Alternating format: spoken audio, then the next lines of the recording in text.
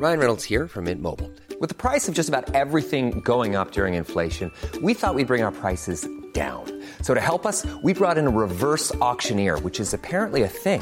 Mint Mobile Unlimited Premium Wireless. How to get 30, 30, bit to get 30, bit to get 20, 20, 20, bit to get 20, 20, bit to get 15, 15, 15, 15, just $15 a month? Sold! Give it a try at mintmobile.com/switch. $45 up front for 3 months plus taxes and fees. Promo rate for new customers for limited time. Unlimited more than 40 gigabytes per month. Slows full terms at mintmobile.com. It's the My First Gig podcast. Whoa, sharing stories of first gigs and shows. Comedians sharing their memories. The fun and entertaining, exciting and crazy. With Dwayne Dugan as your host. It's the My First Gig podcast. Here we go. Hello and welcome to episode 10, the series finale of My First Gig podcast with me, Dwayne Dugan. Thank you so much for joining me, guys. Last week, fantastic episode with the wonderful Kiri Pritchard McLean. If you've not heard that, go back and check it out. It's a very strange time to bring you a podcast. Hopefully this can distract you or keep you company or cure the boredom for a while wherever you are in the world. I hope you're keeping safe.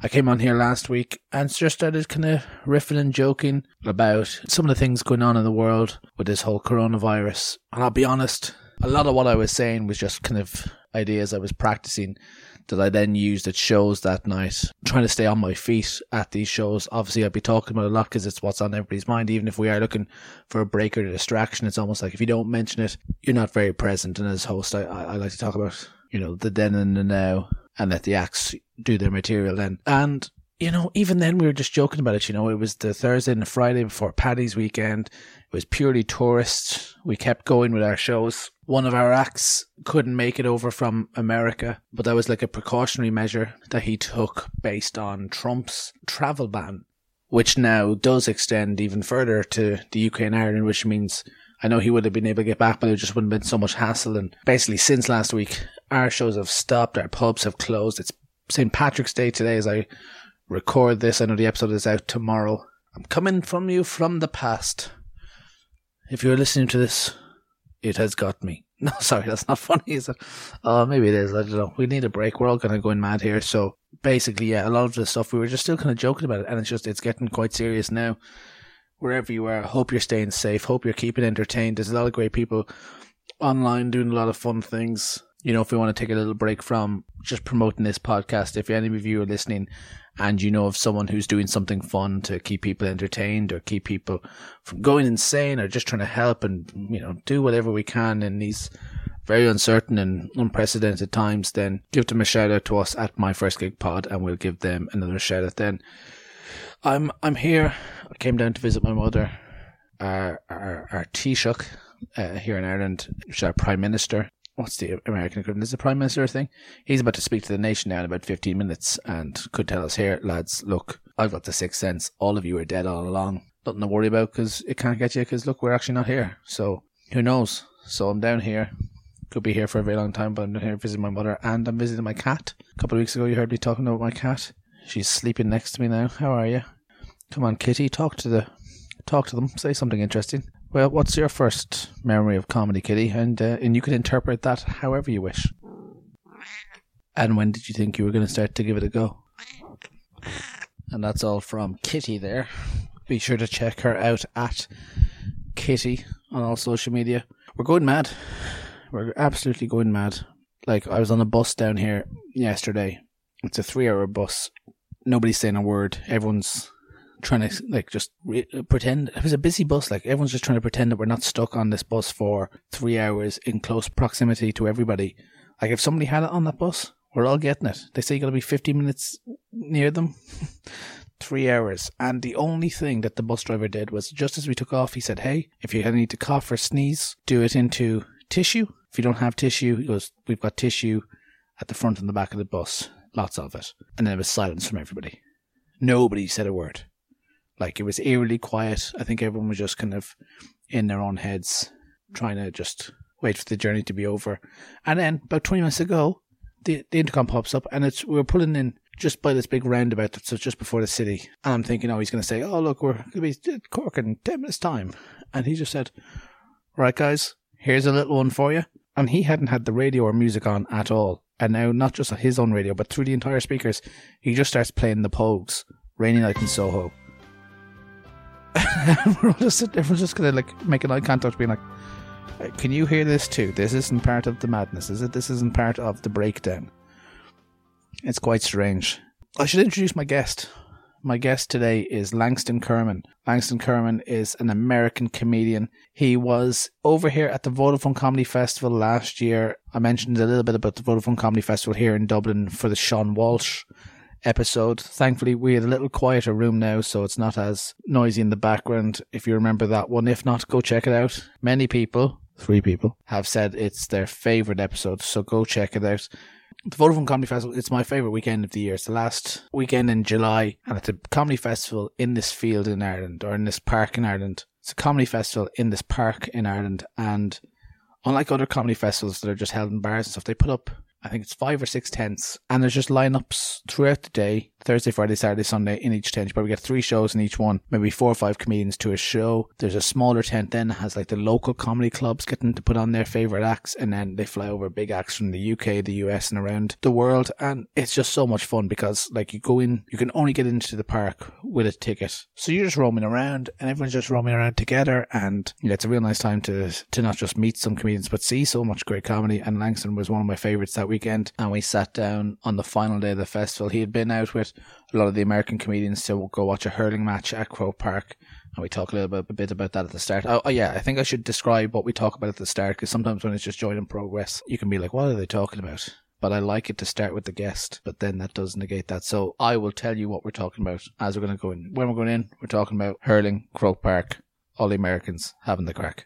But no, he is fantastic. Go check him out at Langston Kerman online. He's got a Comedy Central stand-up special, Light Skin Feelings, on both video and audio online. He's a writer for Southside on Comedy Central. And yeah, it's just, wow, it says here, I just noticed this. He was selected by Chris Rock to write for the 2016 Academy Awards. So there we go. Oscar written comedian. But as I said at the start of the episode, this is the series finale, 10 episodes to a series. We made it to 10 whole episodes. Just yet. Maybe one day this will go weekly, but I just like doing them in batches and then going away and recording some and then coming back and giving you these. I'm going to spend some of the off time promoting some of the old episodes. We're still trying to get this off the ground, so rather than just plough through with new episodes, people are joining every single week, finding this, and sometimes there's some great past ones that people just don't know exist. So if you haven't, now's the time to go back and check. I'll be sharing some of my favourite bits from each episode, promoting some of the acts from the past episodes, and then behind closed doors. Well, we're all going to be behind closed doors now, but once we're all allowed out, hopefully in the not too distant future, go out and record some more for series 2. I've got a couple in the bank, so look, if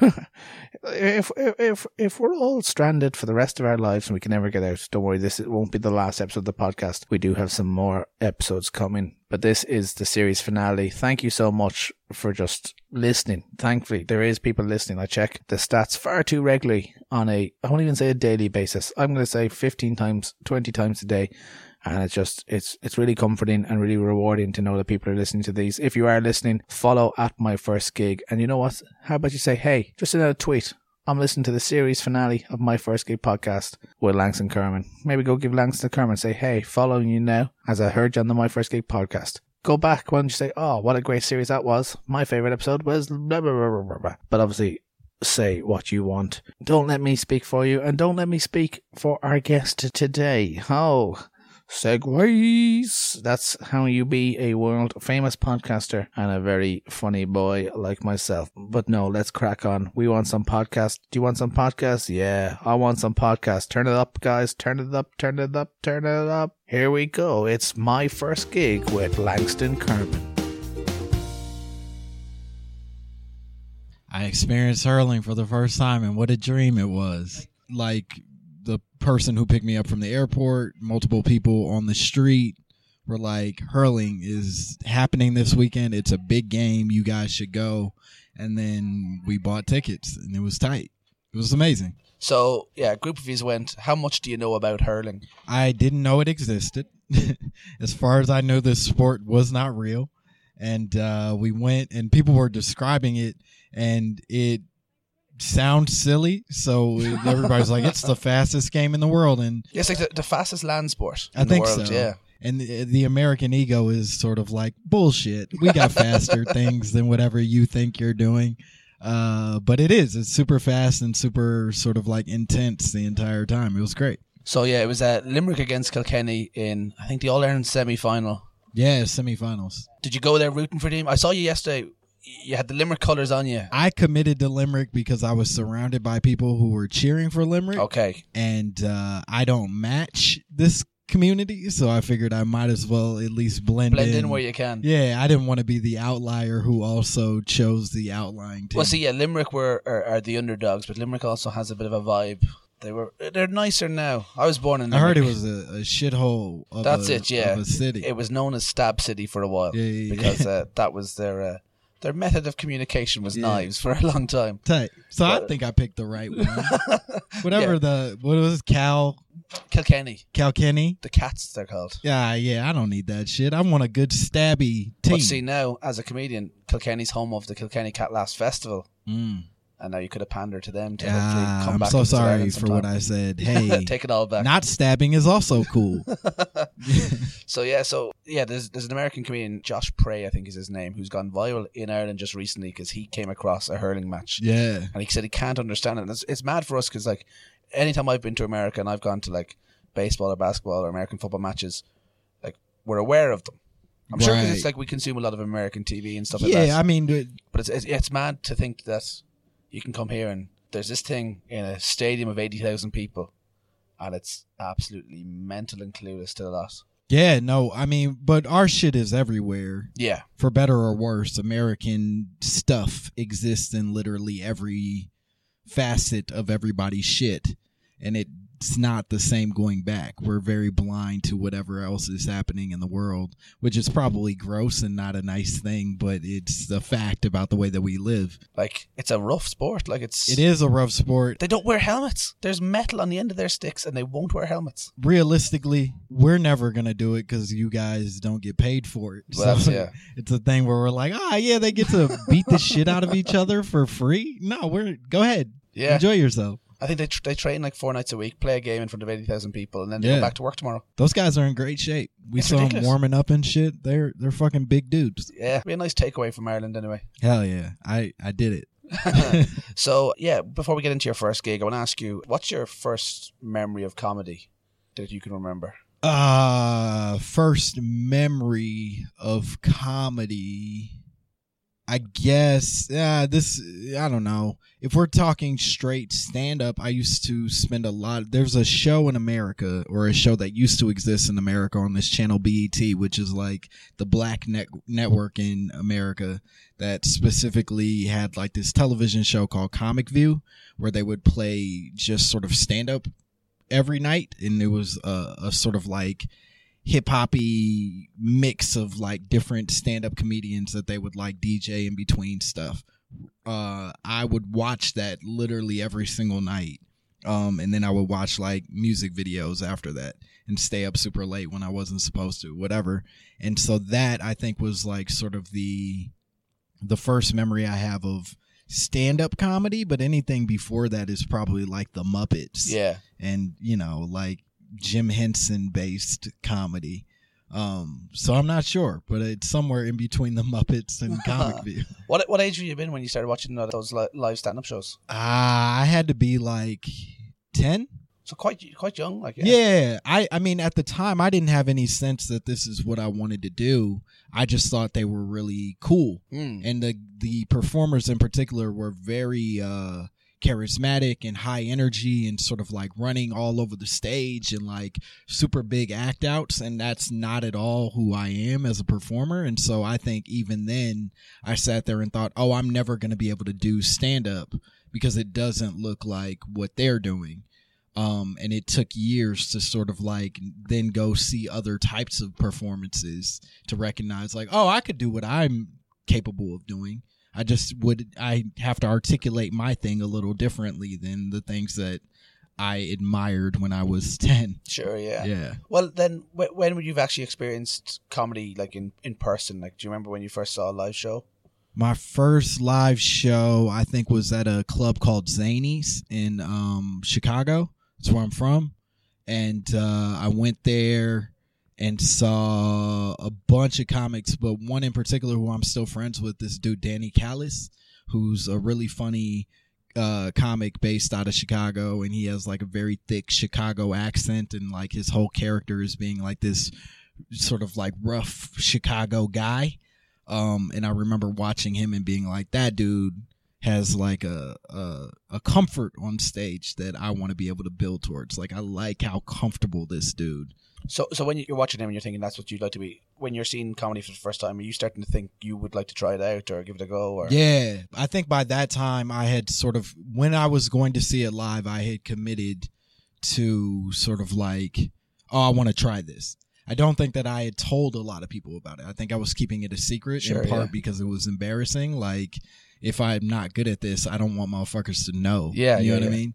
But I think at the time I was like, oh, I'm going to try this, and I just want to see what it looks like from these people so that I can eventually go on and do it on my own.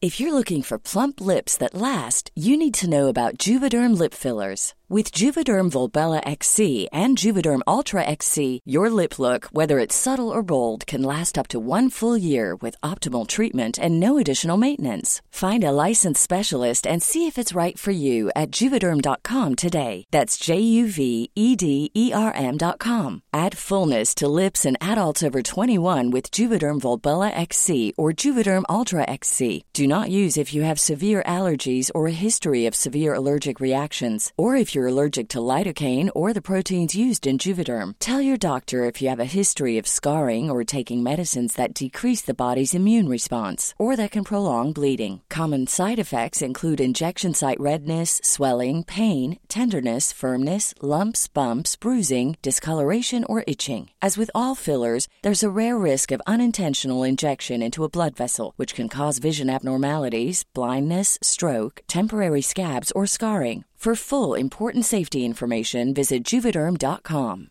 Planning for your next trip? Elevate your travel style with Quince. Quince has all the jet-setting essentials you'll want for your next getaway, like European linen, premium luggage options, buttery soft Italian leather bags, and so much more. And is all priced at 50 to 80% less than similar brands. Plus, Quince only works with factories that use safe and ethical manufacturing practices. Pack your bags with high-quality essentials you'll be wearing for vacations to come with Quince. Go to quince.com/pack for free shipping and 365-day returns.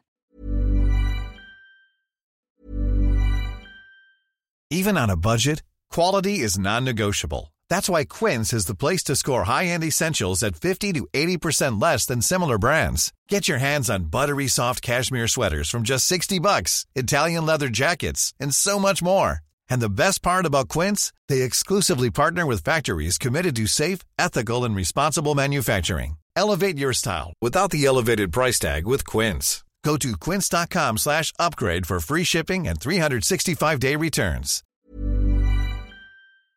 Do you remember what it was that made you want to give it a go? Because like, so when you're watching it on TV, you're saying that, you know, I could never do this. Yeah. And like, if that's your impression of stand-up comedy, what do you see that makes you think, oh, this is my in now, I could do something similar? Well, I think a lot of things happened. I went from 10 to 22 by the time I tried it, like decided to start doing comedy. But I like left college. I graduated from college, but by that time, like the economy in America had failed. So there weren't a lot of jobs for us in 2009. And so I couldn't find a job. I was living in my mom's basement. And by that time, I'd also started doing like performance poetry, or previously was working and doing performance poetry. And so when I would do the shows in college, a lot of times I ended up hosting the shows for the like poets. And so when you're hosting, you're reading a poem up top, and then the rest of it is just about keeping the energy up and keeping the show moving. And so I would like oftentimes end up just talking shit in between people's poems somebody read a poem about their dad not loving them enough, and then I'd go up and make fun of their dad. And then that ended up getting laughs and sort of like energy back from the audience. And I realized to some extent in retrospect that probably was like the prompt for like stand up, where it's like, oh, I'm having fun in between. I can do that. I could do the fun part all the time. Wait, was it a conscious effort that you could sneak this in, or was it once it happened, you're like, oh, wait, that's... No, I think it was much more accidental than Right. conscious. I think, obviously, by that time, I had been watching a lot of stand-up, so my attraction was towards funny, but I don't think that it was like a concerted effort to be like, I'm going to try stand-up in between people's poems. It was just like, oh, I'll go talk. And sometimes the talking got big laughs, and then I thought, that's better than the other thing. So, you've experience of getting up in front of people, Yeah. putting a microphone in your hand, putting a bit of pressure on yourself. So, like a lot of people when they start, their pressure is, that's what's hard for them, is Right. standing in front of a group of people. Yeah. Whereas if you've experienced that already, you're probably more focused on your material now when you eventually start. Yeah, I mean, I definitely had built a comfort on stage that I don't think is as common for people who are just starting. Definitely, yeah. But I also think, this is just a funny thing about poetry. Poetry is just so much more of a, or it curates a much kinder audience that, even if you hear a bad poem, the culture of poetry as a listener of poetry is to clap. It's to support it, snaps, whatever it is that people do. Comedy is not like that at all. Yeah, Literally, you're not going to heckle a poem and say, that's a shit poem. yeah, exactly. Literally, comedy is we're going up against our enemies every night, right? Like the expectation is that we're not funny until we are funny. So the audience is never really our teammate. They're like somebody we're having to work against, and hopefully they come on board immediately, kind of thing. So it just is a different vibe. And I think that was the hardest transition, was like you go from a thing where no matter what I say, everybody is proud of me, to a thing where no matter what I say, everybody is going to think I'm an idiot. Right. Until I prove them other, you know what I mean? Sure, yeah. Yeah. So tell me about how you went about getting booked. Did you start hanging around in Zanies, like talking to people, asking advice, or? Weirdly enough, and she's here at this festival, but Cameron Esposito was literally one of the first people to sort of explain what booking, the process of booking was like. But basically, I think I reached out and because I had been doing her open mic in Chicago for not years, I had been doing it for like 6 months.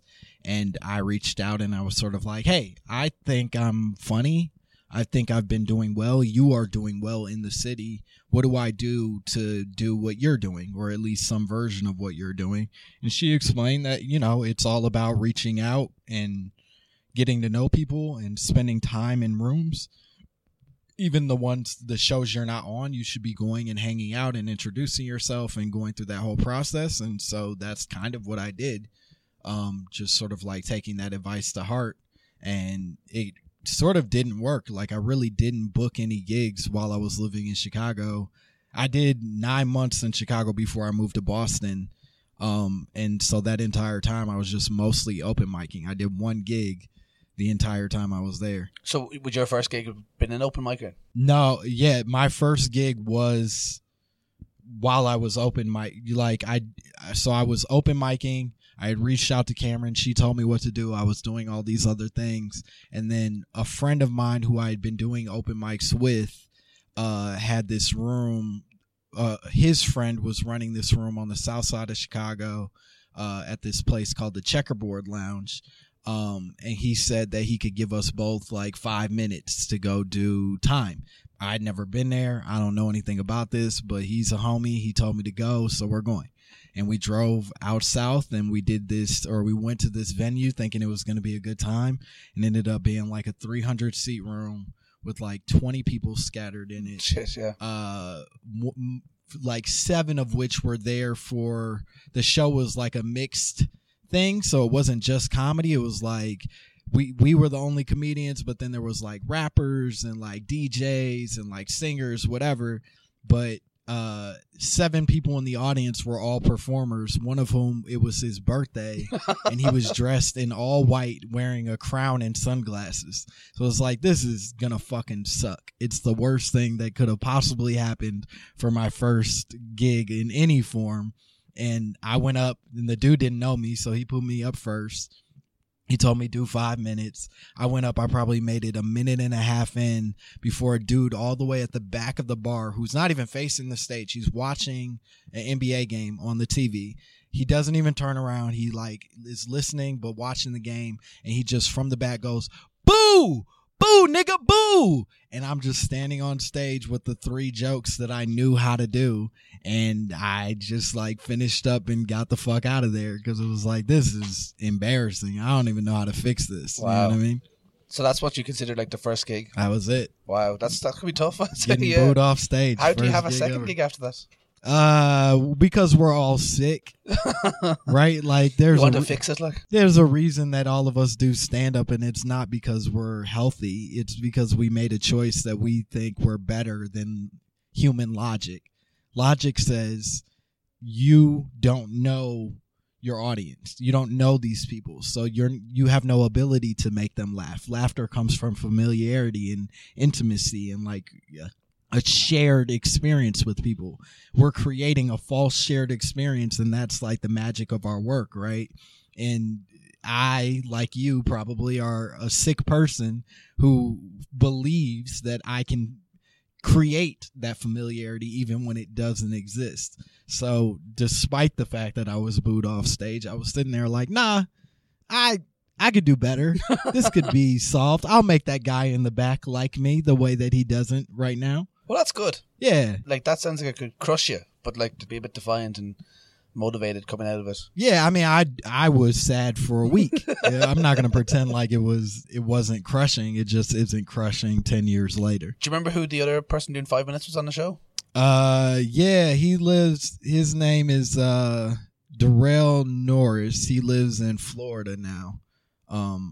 We keep in touch very rarely, but he's a nice dude. I haven't seen his comedy in years. But he was, when I was like trying to figure comedy out, we ended up like going to a lot of open mics together. So it was sort of like just a dude you look over at and you go like, all right, there's somebody else here who's as unfamiliar and scared as I am, instead of sort of like going in these spaces alone. So when you know you've got 5 minutes, like I know you've had you're trying to make funny kind of moments based on the poems when you're doing hosting those shows, but when you know you've got 5 minutes and you have to write 5 minutes, yeah, but you've never written a set before, how do you go about that? Do you just kind of, where did you take your inspiration from? I don't know that any of us know how to do it until we're doing it, right? Like the first time I ever had to do a longer set, longer being like 15 minutes, I thought I had 5. You know what I mean? But you go up and you do what you can do, and then you figure out how to talk through every other idea that you might have had. And then you realize, oh, I should pepper these things or fill in these blanks or elongate this idea or, sort of like try to turn this thing that I said into a joke, and a real joke, and not just a thing that I blurted out because I was uncomfortable. So I think the first attempt at writing a set is really just literally writing down all the ideas that you have, and then as you go along, you figure out how to make that into a real set. Like, how do I mold this into something that isn't just a list? And obviously, when you get booed and you leave a minute and a half in, yeah, you probably give up on some of that list right there. Yeah, you give up on some of the list, or you really buckle down and figure out what it was that upset that person. That next so show, much. I've got a lot left that I didn't get to say. Yeah, exactly. Do you remember what your opening joke was that night? I don't. I honestly don't. I used to have this joke. My mom hated it. Where I talked about I'm a big John Mayer fan. and talking about how like big of a fan I am, that like he had this weird article that he wrote years ago where he was in this Playboy article where he talked about how his dick is a white supremacist, that like he's not racist, but his dick prefers white women.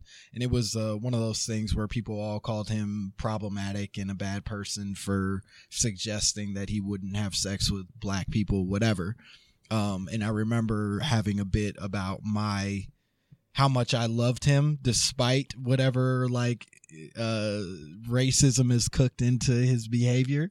It was like, I still have sex with John Mayer. I don't care if he doesn't want to have sex with me. My mom hated that shit, but I feel like that probably was in there, and it wasn't the right bit for that audience in particular. It was like an all black audience. Nobody listens to John Mayer. Nobody gave a fuck about what I was talking about. And certainly not when you bring up what he's talking about. Yeah, exactly. I was going to ask you, do you have any memories of the crowd that night? I guess that guy behind the bar watching the game is a pretty prevalent one. Honestly, I don't even remember what he looked like. I still remember the dude with the crown and the white suit.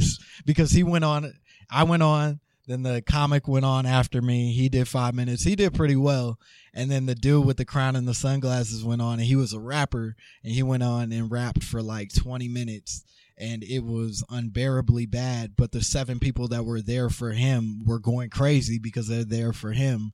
That's his birthday. Yeah, and it was his birthday, and it was one of those weird things where like the ego of the comedian is still the ego, right? So I'm sitting there like furious that I didn't get the warm reception that this guy in a crown and sunglasses is getting. Are you thinking at that point, you're like, right, when I have a second gig, I'm going to make sure it's on my birthday. Yeah. I gotta change my whole look.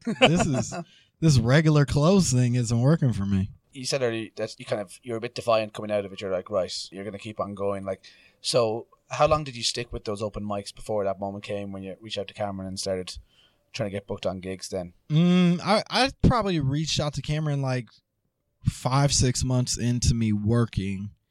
I left Chicago like 9 months into me as working as a stand-up. So I didn't. Oh, that was for stand-up? No, I left for grad school. Okay. And went to Boston to write poet. Like I went to school for poetry. So that was like sort of a transition where I, by that time, had sort of committed that like stand-up was going to be the thing that I wanted to do, but I also had a backup plan, which was grad school. I then once I got to Boston, I got a shit ton of shows because, and maybe this is true here, like when you move scenes, a lot of times you are treated like the new guy immediately. You start over. But when you've been doing stand-up for 9 months and all the other new guys are literally just starting, you look way better than everybody else. Yeah, because although you're brand new, you've got however many months of experience. Exactly. So I had been booed off stages. I had gone through some of the trenches of the whole thing. You had thicker skin. Exactly. So I looked like a veteran compared to the other people that were sort of in the same peer group as me. And so in Boston, I was excelling and doing really well for what I needed to do. And I think that was really good for me because it was a great like confidence boost. You go from getting nothing to getting a lot all in a quick turnaround. And so that really helped me understand like, oh, this is what your funny actually does. This is what would make people laugh if you can learn to like really hone that and sharpen it. So that was what the Boston experience was like getting funny. Right. Yeah. That's taking the next step. Like. Yeah, exactly. If I could take you back for one last question, take you back to that South Chicago first show. Yeah. And right before you go on stage, if you could pull yourself just off to the side and give yourself a little bit of advice to you before you go on, what do you think you'd say? Oh, man. The piece of advice I would give myself before I go on stage. I think in retrospect, the thing I probably would either don't do it or it would have been like talk to them. Like, I think that there's a big part of comedy, or at least the way that we approach comedy in the beginning, where it's like, I wrote these jokes, I will recite these jokes, I will finish with more jokes. And I think that what I figured out as an artist, as like a person, is I like connecting with the audience. I like to be able to feel like whatever I'm saying is present in the room, that they feel the presence in the room, that we've shared something together. And part of that comes from interacting, giving some crowd work to them, like really figuring out who they are in the midst of sharing who I am. Nobody just wants you to tell, like if you walked into this room and just started telling me information about yourself, you'd be a fucking weirdo. But if you come up to me and say, hey, how are you? How are you enjoying things? And then you tell me about yourself, now we're having a good conversation. I don't think stand-up is that different. I think they want to feel like we've engaged before you've become like an artist kind of thing. And I think that it took years to figure out how to properly do that, but when I did, it was really helpful, and I probably would have benefited from it a shit ton that night. Thanks for chatting to me about your first gig. Hell yeah, thanks for having me. Perfect stuff. Fuck yeah. Brother doom, boom, boom. Another season bites the dust. Brother doom, boom, boom. Well, another doesn't really make sense, because it's only the first season you had, so just one season though. Oh, you're getting ahead of yourself. You've only done one so far. I am losing the plot, but it's okay. At least I have you guys with me. Thank you so much for listening to my first gig today with Langston Kerman. What a great episode. What a great season. Oh, don't mind if I say so myself. How about you go back and you listen to James Acaster, you listen to Ardler Hanlon, you listen to Reg D. Hunter, you listen to Laura Lex, you listen to Catherine Bohart, you listen to Stuart Goldsmith, you listen to Sean Walsh, you listen to Jamali Maddox, you listen to Kiri Pritchard McLean, and how about today's episode with Langston Kerman? Guys, thank you so much for joining me. Dwayne Dugan, I am your host. Yes, let's not forget about little old me. If you like listening from me, guys, then go follow me at Dwayne Dugan.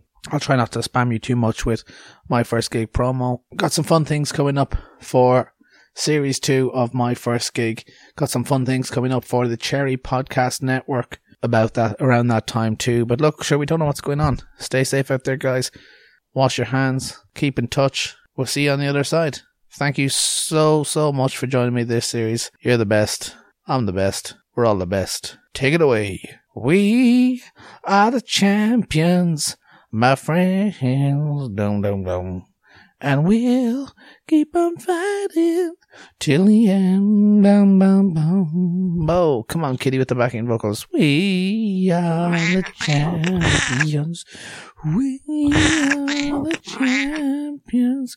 No time for losers, 'cause we are the champions